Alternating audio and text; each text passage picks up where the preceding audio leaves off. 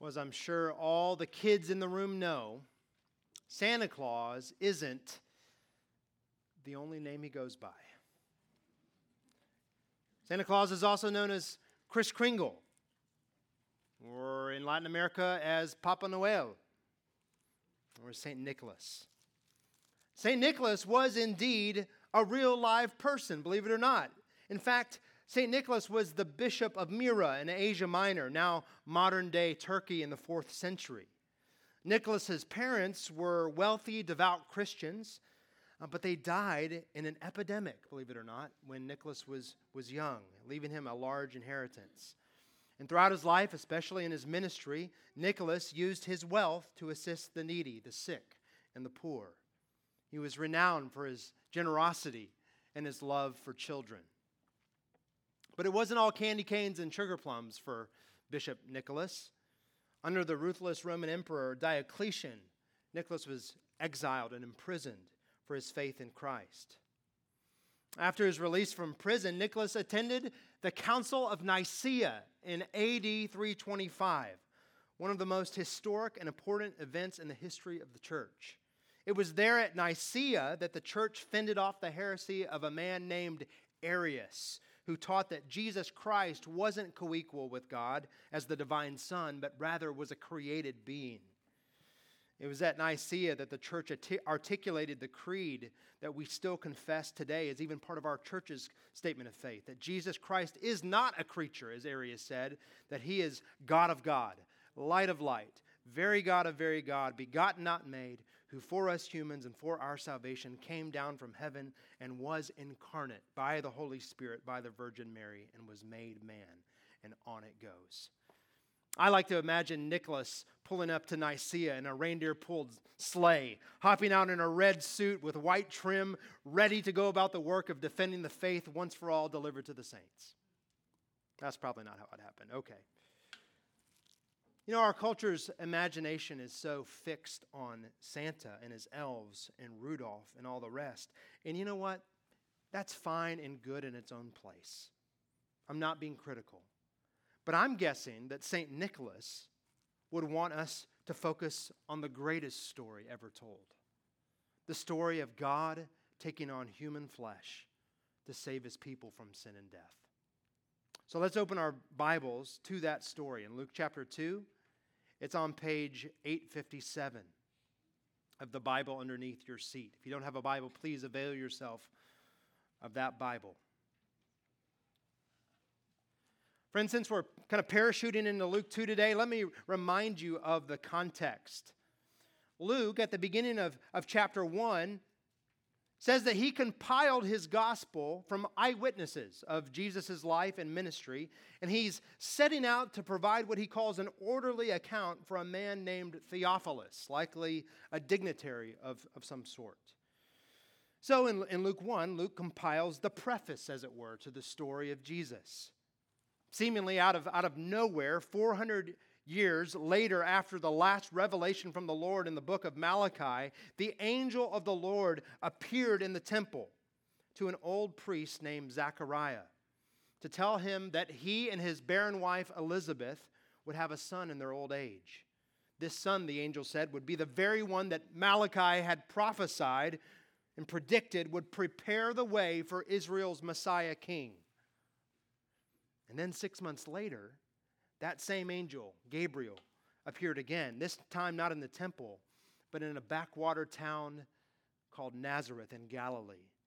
And he didn't come to talk to a priest, but shockingly to Elizabeth's teenage cousin, Mary, a virgin, whom Gabriel said would conceive a child, not through relations with a man, but through the agency of God himself, through the Holy Spirit.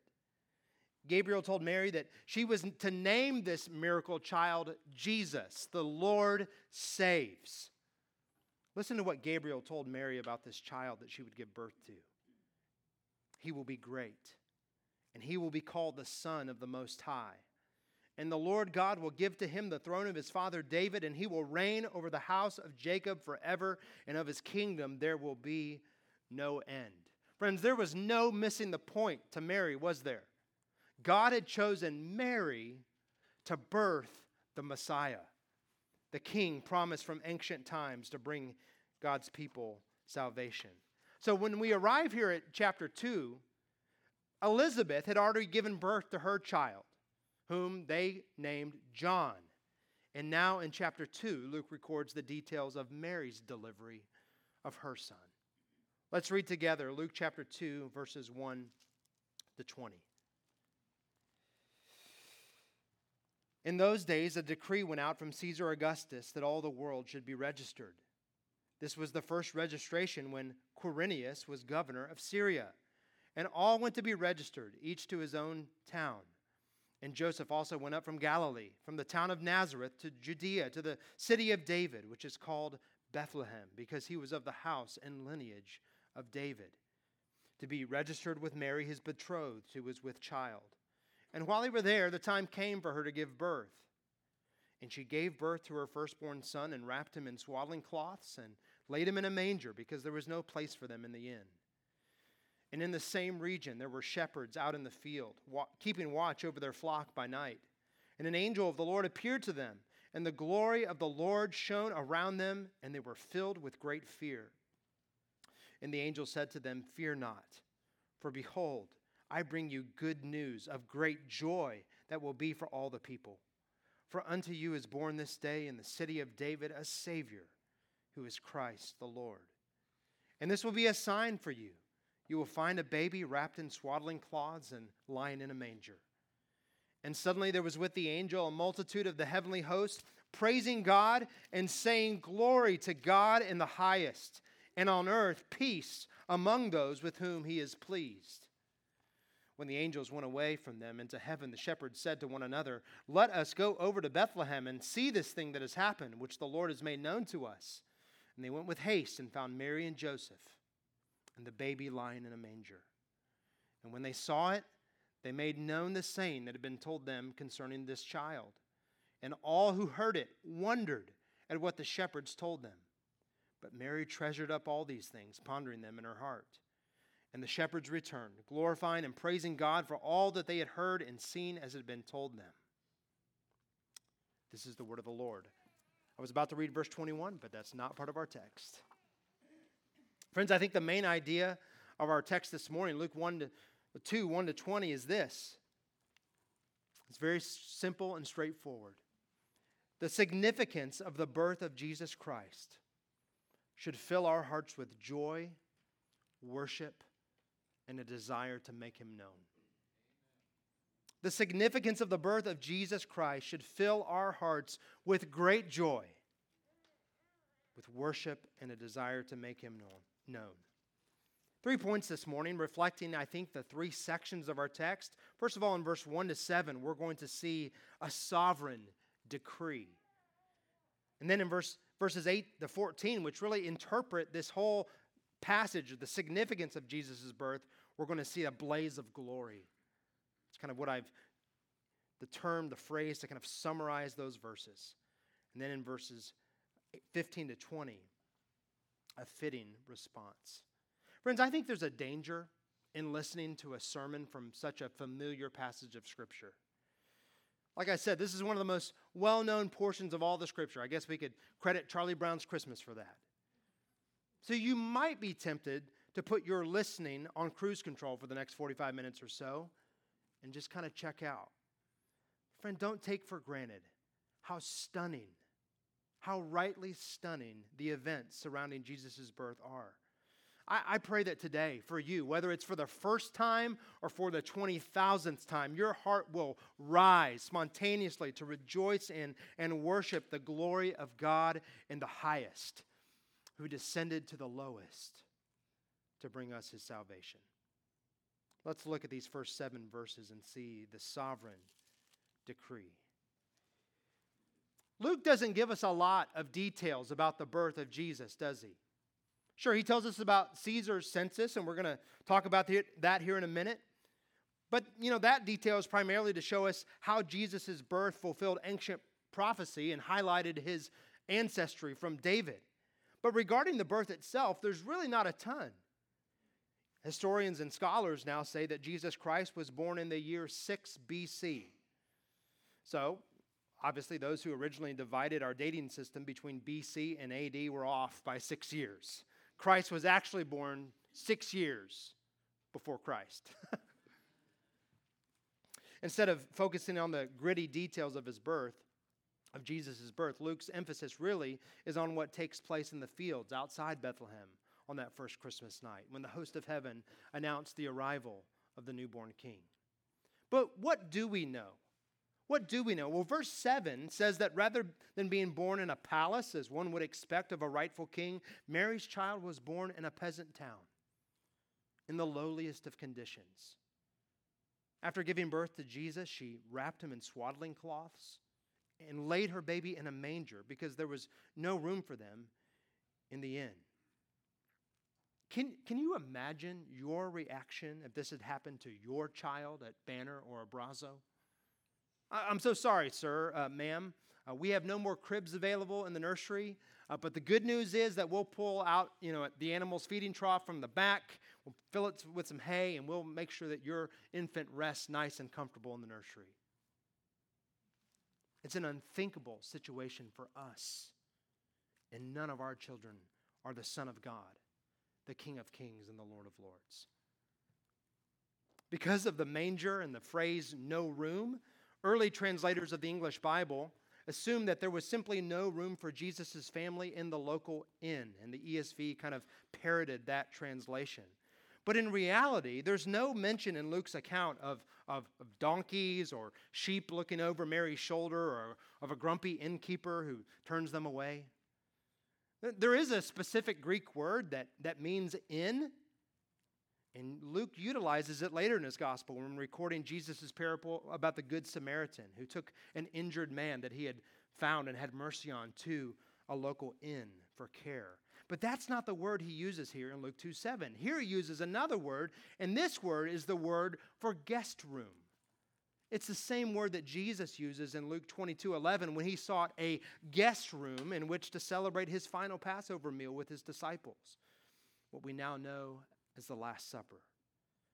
Believe it or not, it seems likely, although we don't know for sure, that Jesus was born actually in a normal Bethlehem home.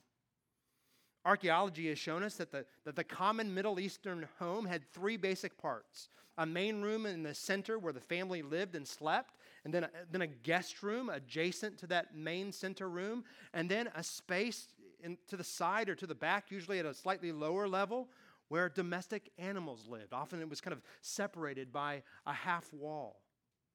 So friends, I hate to shatter your image of Jesus being born in a stable or in a cave.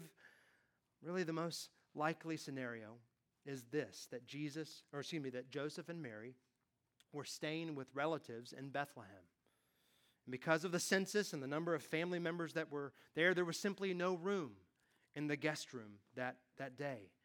Jesus was likely born in the main living area of one of Joseph's relatives, and because there was no room for them, the family went and fetched the animal's feeding trough, the manger, from that adjacent space and placed baby Jesus in it. That's really all the details that we know about Jesus' birth. Friends, we certainly see in it a staggering humility, that God the Son not only stooped to take on human frailty, but that he stooped to the lowest place, born in a peasant town with accommodations used for animals. But for now, I want to draw our attention to how it came about that Jesus was born in Bethlehem.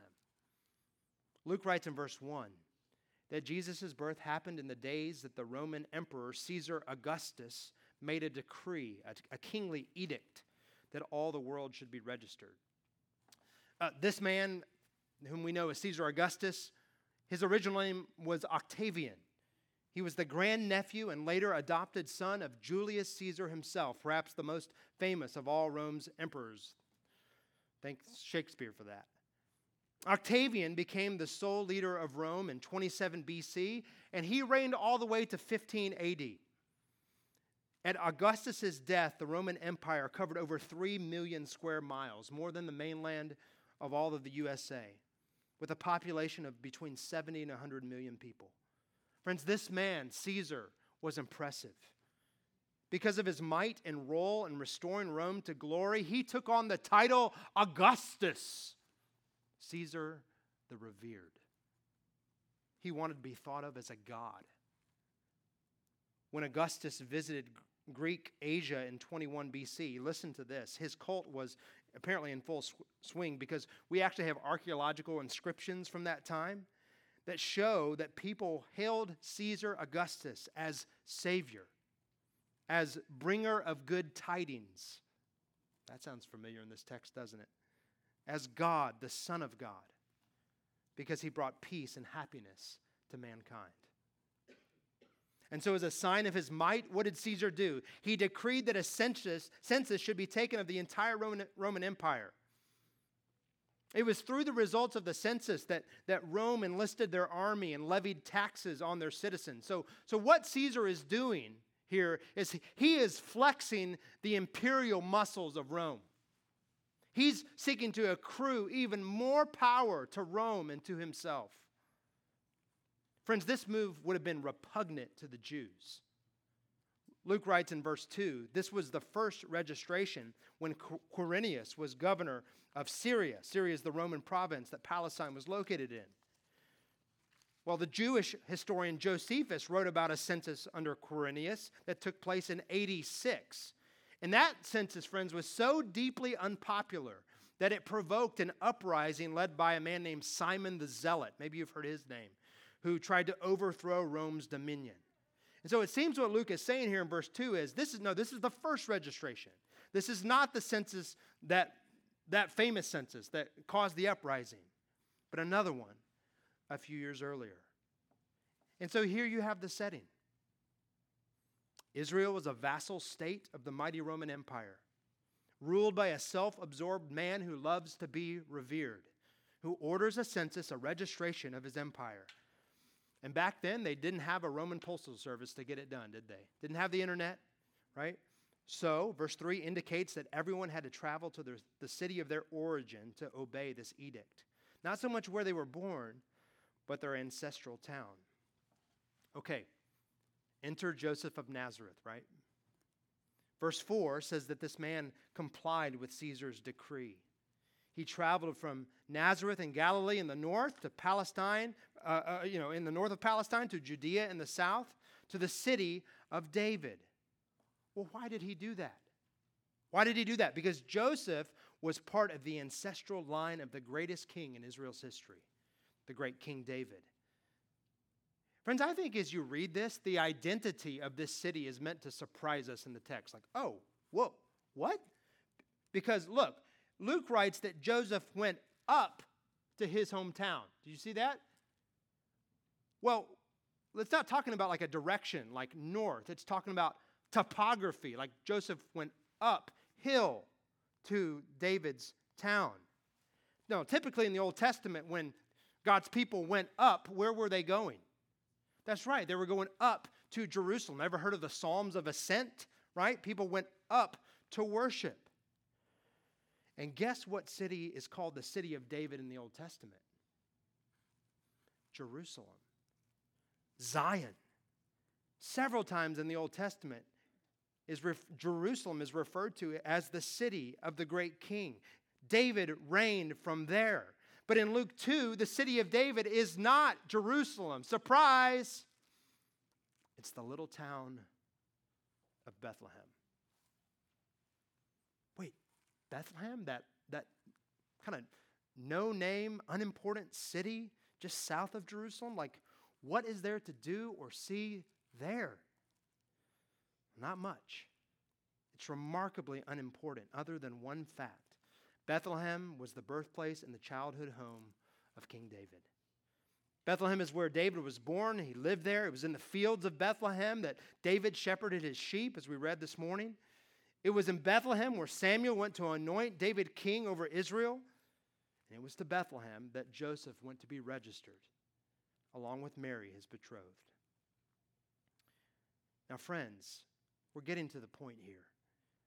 Although Luke never comes out and says it overtly, he writes this narrative in a way that I think we're supposed to see in motion the fulfilling of God's covenant with David and therefore with his people, recorded in 2 Samuel 7.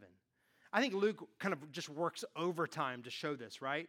Joseph traveled to the city of David because he was of the house and lineage of David, he writes. In 2 Samuel 7, the Lord promised David that a king would come from his royal line who would inherit David's throne and have a dynasty and a kingdom that would last forever. And of course, the Old Testament prophets picked up this expectation, didn't they? The expectation of the Davidic king and the salvation he would bring.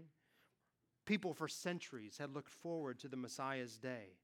They looked forward to the day, they awaited the day that God's king would come and rule in might and justice and goodness and glory. Especially noteworthy for our story this morning is the prophet Micah, who hundreds of years before Jesus was born, foretold not only about the coming king, but prophesied that Bethlehem, the hometown of King David, would have a role to play in the Messiah's coming. Listen to the words of Micah 5:2. But you, O Bethlehem Ephratah, who are too little to be among the clans of Judah, from you shall come forth for me one who is to be ruler in Israel, whose coming forth is from of old, from ancient days. Friends, just like David was the unlikeliest choice to be the king over Israel, so the little town of Bethlehem, in many ways, is like the unlikeliest choice to be the birthplace of the greater David to come. But that's what Micah said it would be under the inspiration of the Holy Spirit. That's what he says will happen. And now Luke shows how God put that prophecy in motion, how he fulfilled his word hundreds of years later. Friends, I think what Luke wants us to see here is what we saw on display over and over again when we studied the book of Genesis together, that God's providence ensures the success of God's promises. God's providence, his governance over his world ensures the success of his promises. What we see here at the beginning of Luke 2 is not a lucky coincidence, but the Lord actively governing history through the edict of the Roman Caesar to fulfill his redemptive plan. I think there is something delightfully subversive about the way that Luke writes his account. Because here in Luke 2, the great Caesar Augustus is cast very much as a supporting actor. He won't win the Oscar for best leading male in a historical drama. The real focus in this section is on another line, the royal line of King David and the baby who becomes the king through his adopted dad, Joseph of Nazareth. Friends, do you see what's happening? How will the Messiah be born in Bethlehem if Joseph and Mary are in Nazareth in the north?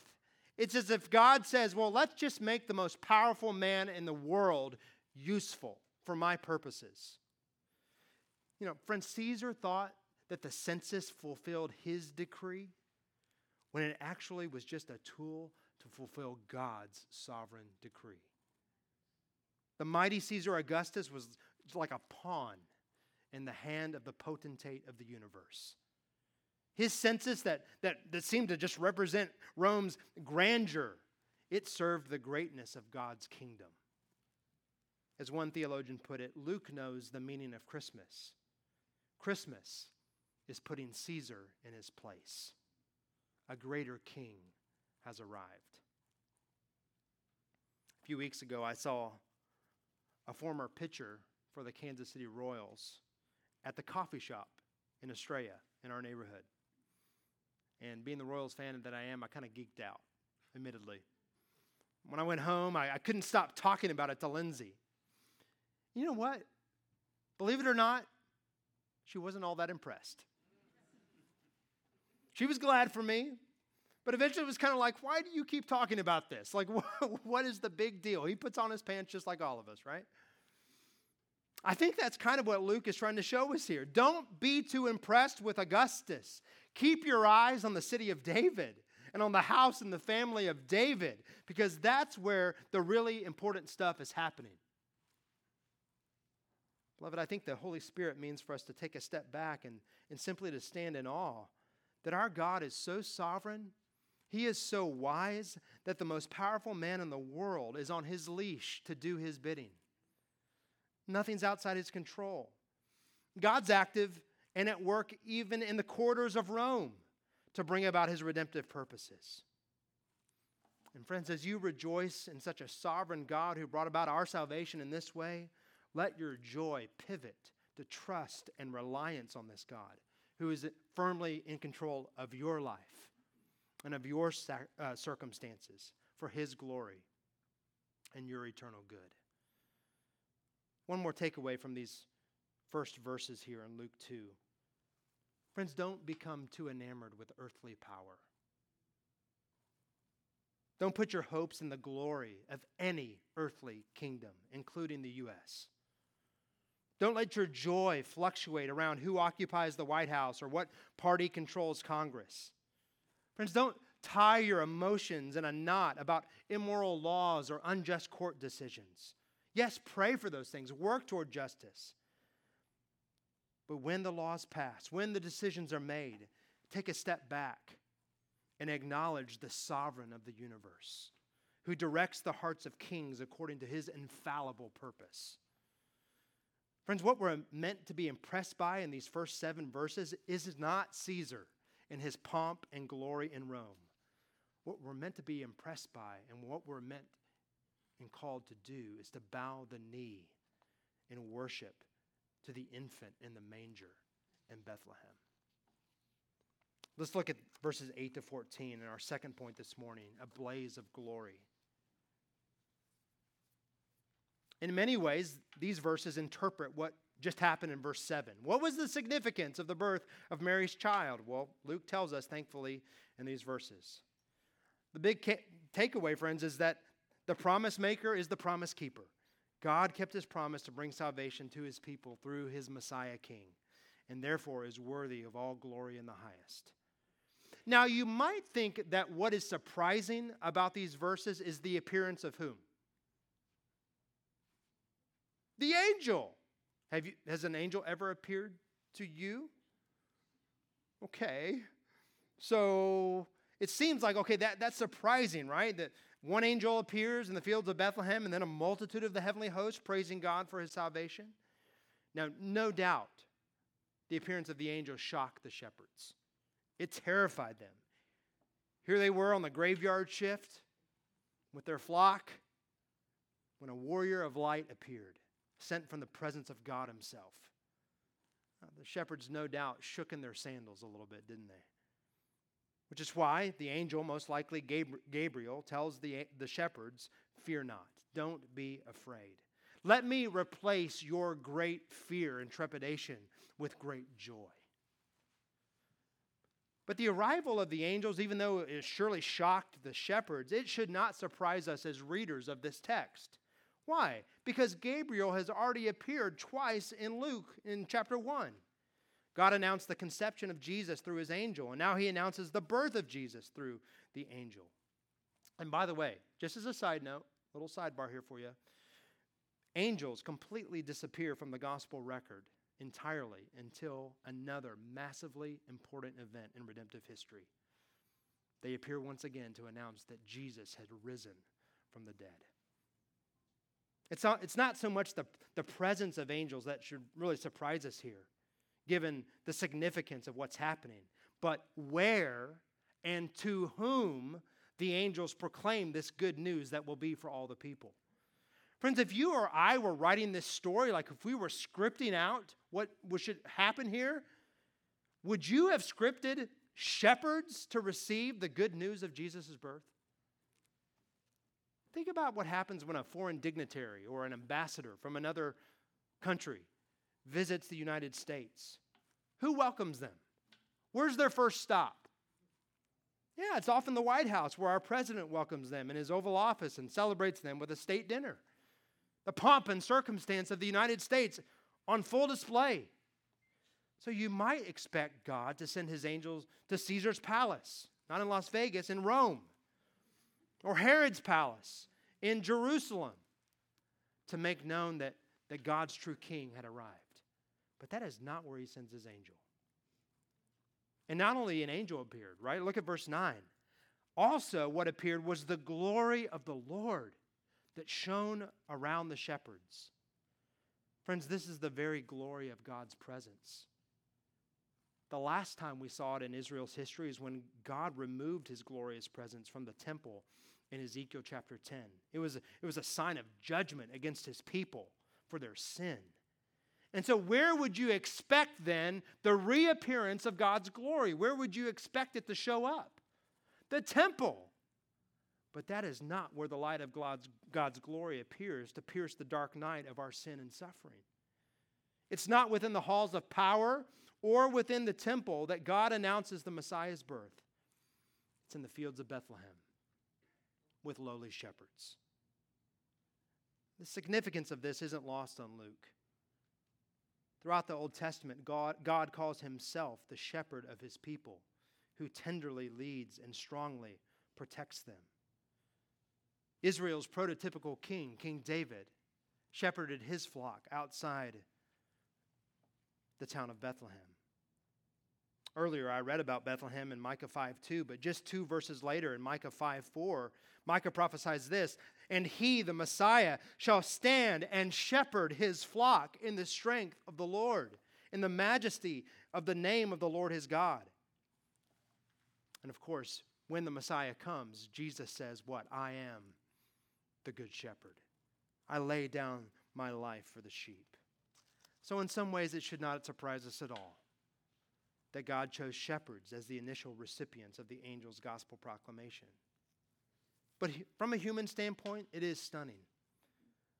The Lord didn't choose to announce the king's arrival to the elite among society. He didn't choose the rich. He didn't choose the powerful or the famous. Instead, he chose the profoundly ordinary. God chose to proclaim this gospel to blue-collar workers. He chose those with dirt in their fingernails. It's a living, breathing example of the lyrics of Mary's song in Luke 1:52. He has brought down the mighty from their thrones and exalted those of humble estate. Friends, this truth alone should fill our hearts with joy this morning, shouldn't it? Because we live in a day when the world around us minimizes ordinary people. Do you know that?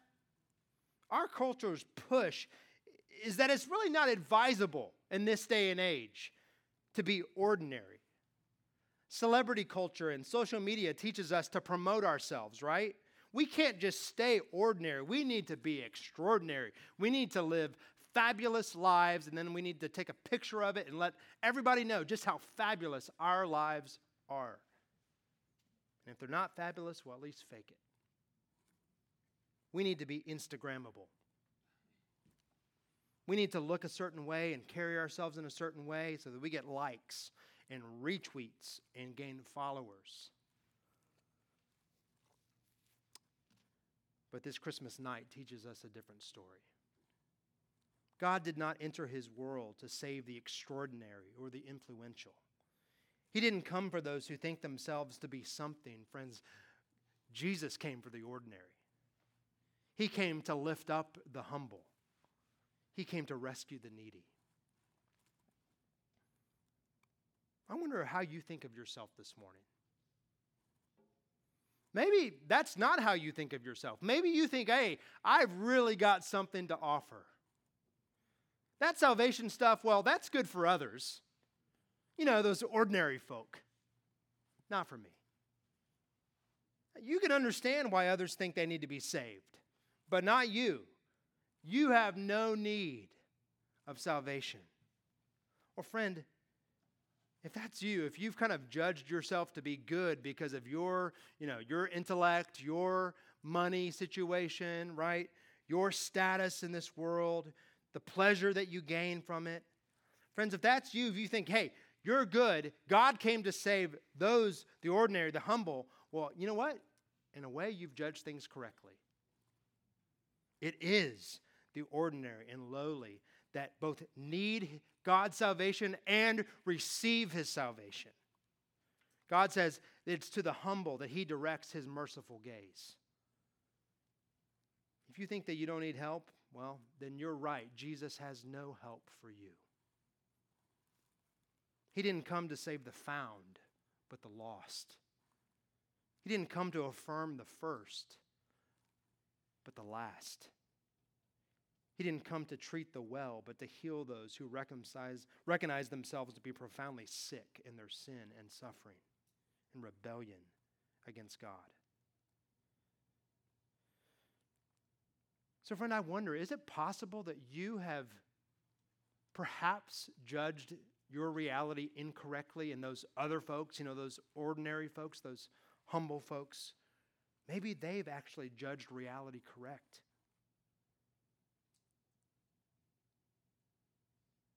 Friend, if you see yourself as not needing God's salvation, as just being okay, I encourage you, you ought to pray. You ought to pray that God would impress upon your soul your great need of Him. Pray that God would reveal to you the depths of your sin and rebellion against Him. Pray that if you've indeed judged yourself wrongly, that God would open the eyes of your heart and reveal to you your need and reveal to you the truth of the gospel. That your need is the same as all humanity's true need. It's so great, friends, that guess what God did? Our need is so great that God didn't stay up in heaven. Our need is so great, God stooped down into our world to save us. Because we had no ability to lift up ourselves to Him. The proclamation of the angels shows us this reality. It's a true reality. God shows us what we truly need. Look at verse 10. The angels tell the shepherds, "Fear not, for behold, I bring you good news of great joy that will be for all the people. For unto you is born this day in the city of David a Savior, who is Christ the Lord." Friends, when the angel appeared to Zechariah and Mary, he told them what would happen. But here he proclaims to the shepherd what has happened. On that very day, maybe even in that very hour, the Savior of the world has pierced the darkness of this world with His light. My basketball coach in high school, he was an awesome coach. He taught me so much about the game of basketball. Really enjoyed playing for him. He had one major flaw. He had terrible breath. Like so bad. I remember many a huddle during a game when coach was, the tight huddle, when coach is giving us instruction and barking out orders, among a loud crowd. And I just tried to kind of covertly turn away from him so as not to catch a full whiff of what's coming out of his mouth. Now, say I had given my coach a bottle of Scope for Christmas. Friends, that would have been actually a great gift for him, right? He needs that. But wouldn't it kind of have been good news, so to speak, and bad news all at the same time? It would have implied that coach had a problem and needed what only the mouthwash could provide. I didn't do that, by the way. I was smarter than that. I wanted playing time. But friends, so it is with God. God knew, He knows that our greatest problem, it's not poverty. That's a problem. It's not our greatest problem.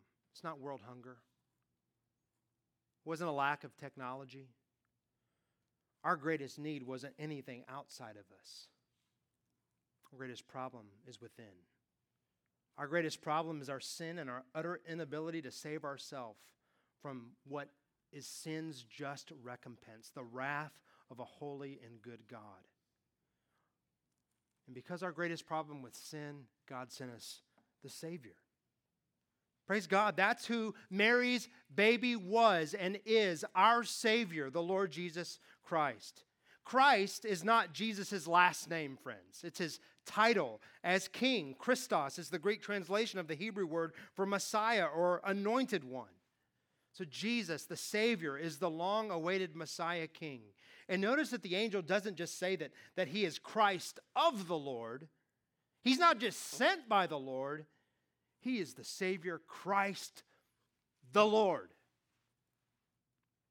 Already in Luke's gospel, He's mentioned the Lord over 20 times. And guess who he refers to each time?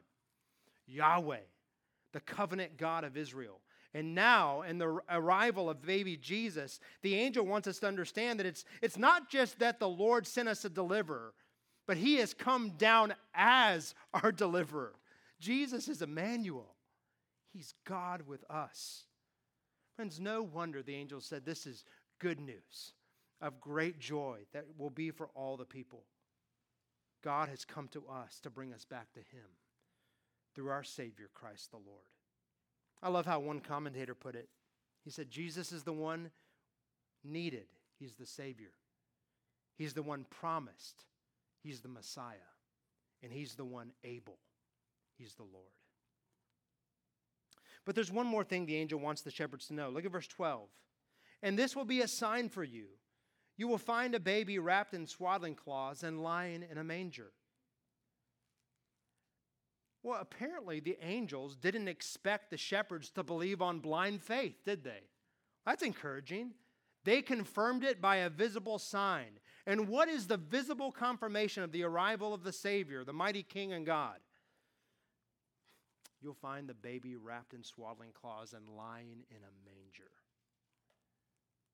You'll know this King not by his majestic entrance or his exalted home. You'll know this King expressly by his lowliness. You'll know him by his condescension. You'll find this King and God in the trough that holds the animal's food normally. You'll find him in a manger. Friend, never underestimate the humility of the Lord. Stooping into our broken world, into our brokenness and suffering, that, in my estimation, that would have been humility enough, right? That would have been enough to prove our Lord is humble if he had done just that. But he chose to go a step further. He chose to take on human flesh, to live as the second Adam, who would obey where Adam failed and Israel failed and all of us failed. It would have been enough to prove his humility for God the Son to submit himself to the frailty of the human experience and take on our human flesh, but he went further still. Born as an infant lowly, with no crib for a bed, the Lord of glory humbled himself to the lowest place. During his earthly ministry, Jesus said, "Foxes have holes, and the birds of the air have nests, but the Son of Man has nowhere to lay his head." He lived a life among the poor. He lived a life of suffering. What started in the manger was the pattern of his life. Until the day Jesus the King willingly died a shameful and bloody death on the cross, so that we who deserve that death might be raised with him to life everlasting. Verse 14 indicates that the angelic herald, this single angel, he's kind of like an announcer, right? He's like an announcer standing on stage in front of a curtain before a play. Then all of a sudden the curtain rises, and suddenly there was with the angel a multitude of the heavenly host. It's like joining this single warrior was the company of heaven's armies. They weren't regimented for war. They weren't marshaled together for hostility, but for the praise of God and the peace of God's people. The angels give glory to God who is in the highest. And they invite the shepherds and they invite all of us to do the same, don't they? We join them in singing Gloria in excelsis Deo. Why? Because the baby lying in the manger has come to bring peace on earth among those with whom God is pleased. Friends, the great hope of God's people for all the ages was that the Messiah would bring God's shalom, his justice-filled peace and universal healing. But friends, this peace that the angels proclaim isn't just the ending of war and earthly hostility. That type of peace will come.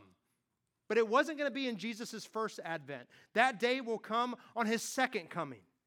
Well, the peace that God brought in the birth of Jesus goes far deeper than any earthly ceasefire. It's the ending of hostilities between men and their God. It's God in Christ reconciling sinners to make them sons. and daughters. The older English translations rendered the final phrase there in verse 14, goodwill toward men. Peace on earth, goodwill toward men. You've heard that. Well, unfortunately, that translation, although it's deeply ingrained now in our public memory through the many Christmas carols and hymns, it's probably not the most accurate translation. Rather, God through the angels is proclaiming His peace on those to whom His favor rests. The Messiah King has come to bring God's peace with those whom God chooses to grace with that peace in accordance with His good pleasure. The sovereign grace of our God, even on that first Christmas night, sparkles. Friends, I know this idea might kind of feel naturally a little too narrow, a little too constricted. Shouldn't it be for every single person? Won't God's grace rest through Christ and bring a peace with every single person in the world? Oh, friends, it's a message that goes out to all. But here we see on display that special grace for God's own. It's for His elect. So you might be thinking, well, how do I know if I'm favored by God to receive His peace and so be reconciled to Him? Well, I'll tell you how you know. You turn from your sin and you come to Jesus. That's how you know, right? You turn from your sin and you totally rely on King Jesus. And you confess with your mouth that He is the King and the Lord.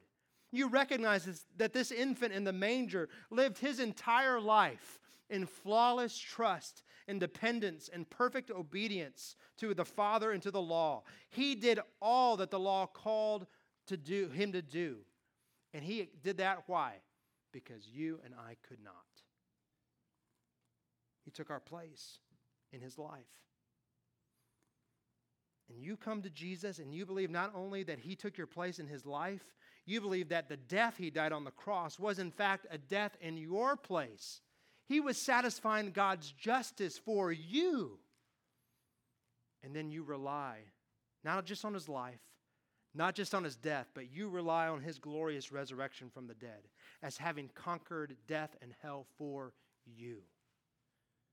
Friend, if you turn from your sin and your self-sufficiency, I've got it all under control, and you rely fully on Jesus, guess what? God's peace, the grace of His favor rests upon you. He's called you to come to Him. You'll not find in Him raised weapons of justice, but open arms of mercy. Finally and quickly, in verses 15 to 20, we see a fitting response. Really, this point could have been the fitting responses, right? Because there are several in this passage. Verse 19 says that faith-filled Mary treasured up all these things, pondering them in her heart. She meditated on the significance of what God had done in the birth of her baby. Verse 18 says that those who heard the shepherd's report wondered at what they told them. They were amazed by it. It's not saving faith, but it's a good first step, isn't it? To be amazed by God's work. But I want to focus on the response of the shepherds themselves. Not only did the shepherds spring into action when the angels went away, right? They ran to Bethlehem to see what the Lord had done. But after they had confirmed that sign, after they had seen the baby in the manger, what does verse 17 said they did? They made known the saying that had been told them concerning this child. Friends, not only were the shepherds the recipients, kind of the first recipients of the good news, they became the first evangelists of it. Their joy at the good news spilled over into their telling others about that same great news. Verse 20 says that the shepherds returned, glorifying and praising God for all that they had heard and seen as it had been told them. Friend, let me encourage you, do not draw a false dichotomy between your worship and your evangelism. Don't draw a false dichotomy between your worship and your evangelism. They're vitally connected. In fact, you know who the best evangelists often are? Who are the best evangelists? Those who are enthralled with Jesus. Those who just can't help but talk about what Jesus has done for them. It's Christians who can't get over the fact that He would stoop down so low and die for us and to save us. You know, friends, there's a lot that we want to do as elders to equip our church for evangelism. I mean, we've run classes on evangelism even since I've been here. We give away books, don't we, right, about what is the gospel. And even last week, I think in the members meeting, I gave another book on evangelism. Like, we want us to be thinking about our church's corporate evangelism in your individual sharing of the gospel. We want to make sure that you can articulate the gospel accurately. You're equipped for this work. But you know what? Mere teaching is not contagious. You know what's contagious? You know what spreads from believer to believer in a church and then from believers to the lost? White-hot affection for Jesus Christ. The first step in evangelism is to cultivate a deep and abiding love for Him, so that evangelism isn't a mere duty. It's the privilege and the outflow, the overflow of your joy in Christ. Perhaps this morning, amid the busyness of this Christmas and the frenetic event schedule and gift buying and all the rest, friends, you need to just call time out, push pause, and recalibrate your soul. Perhaps instead of doing something this afternoon in that kind of busy work realm, you just need to sit with your Bible open to Matthew 1 or Luke 1 and 2 or Matthew 1 or Hebrews 2 or Colossians 1 and 2. And you just need to marinate again in the grace of God to you in Christ, in His incarnation. Perhaps you need to pause the football game and you just need to put that good incarnation theology in the Christmas hymns and carols on your Spotify or in your CD player or whatever you do. This is not coming from me, the pastor, more me, the friend and brother. One of my favorite Christmas albums is Andrew Peterson's Behold the Lamb of God. I just played on loop like all December. It's basically a 40-minute walk from Moses to Jesus in song, and it culminates with the cross, Behold the Lamb of God. I know of no other music that's kind of just kindled my heart in the Christmas season like Andrew Peterson's Behold the Lamb of God. But whatever it is for you, it doesn't have to be that. Friends, spend time, whatever means you use, whether it's in the Word or a good Advent resource or good Christian music. Let's together this week rekindle our collective wonder in the gift of grace that God gave to us on that first Christmas. And then as God infuses our soul with joy in Christ, let's then tell others about this Jesus, the Savior, our King, the Lord. Let's proclaim the good news that He not only was born, but He lived and He died and He rose again, and someday He's returning to reign, not as a lowly baby, but as our conquering King. Let's pray.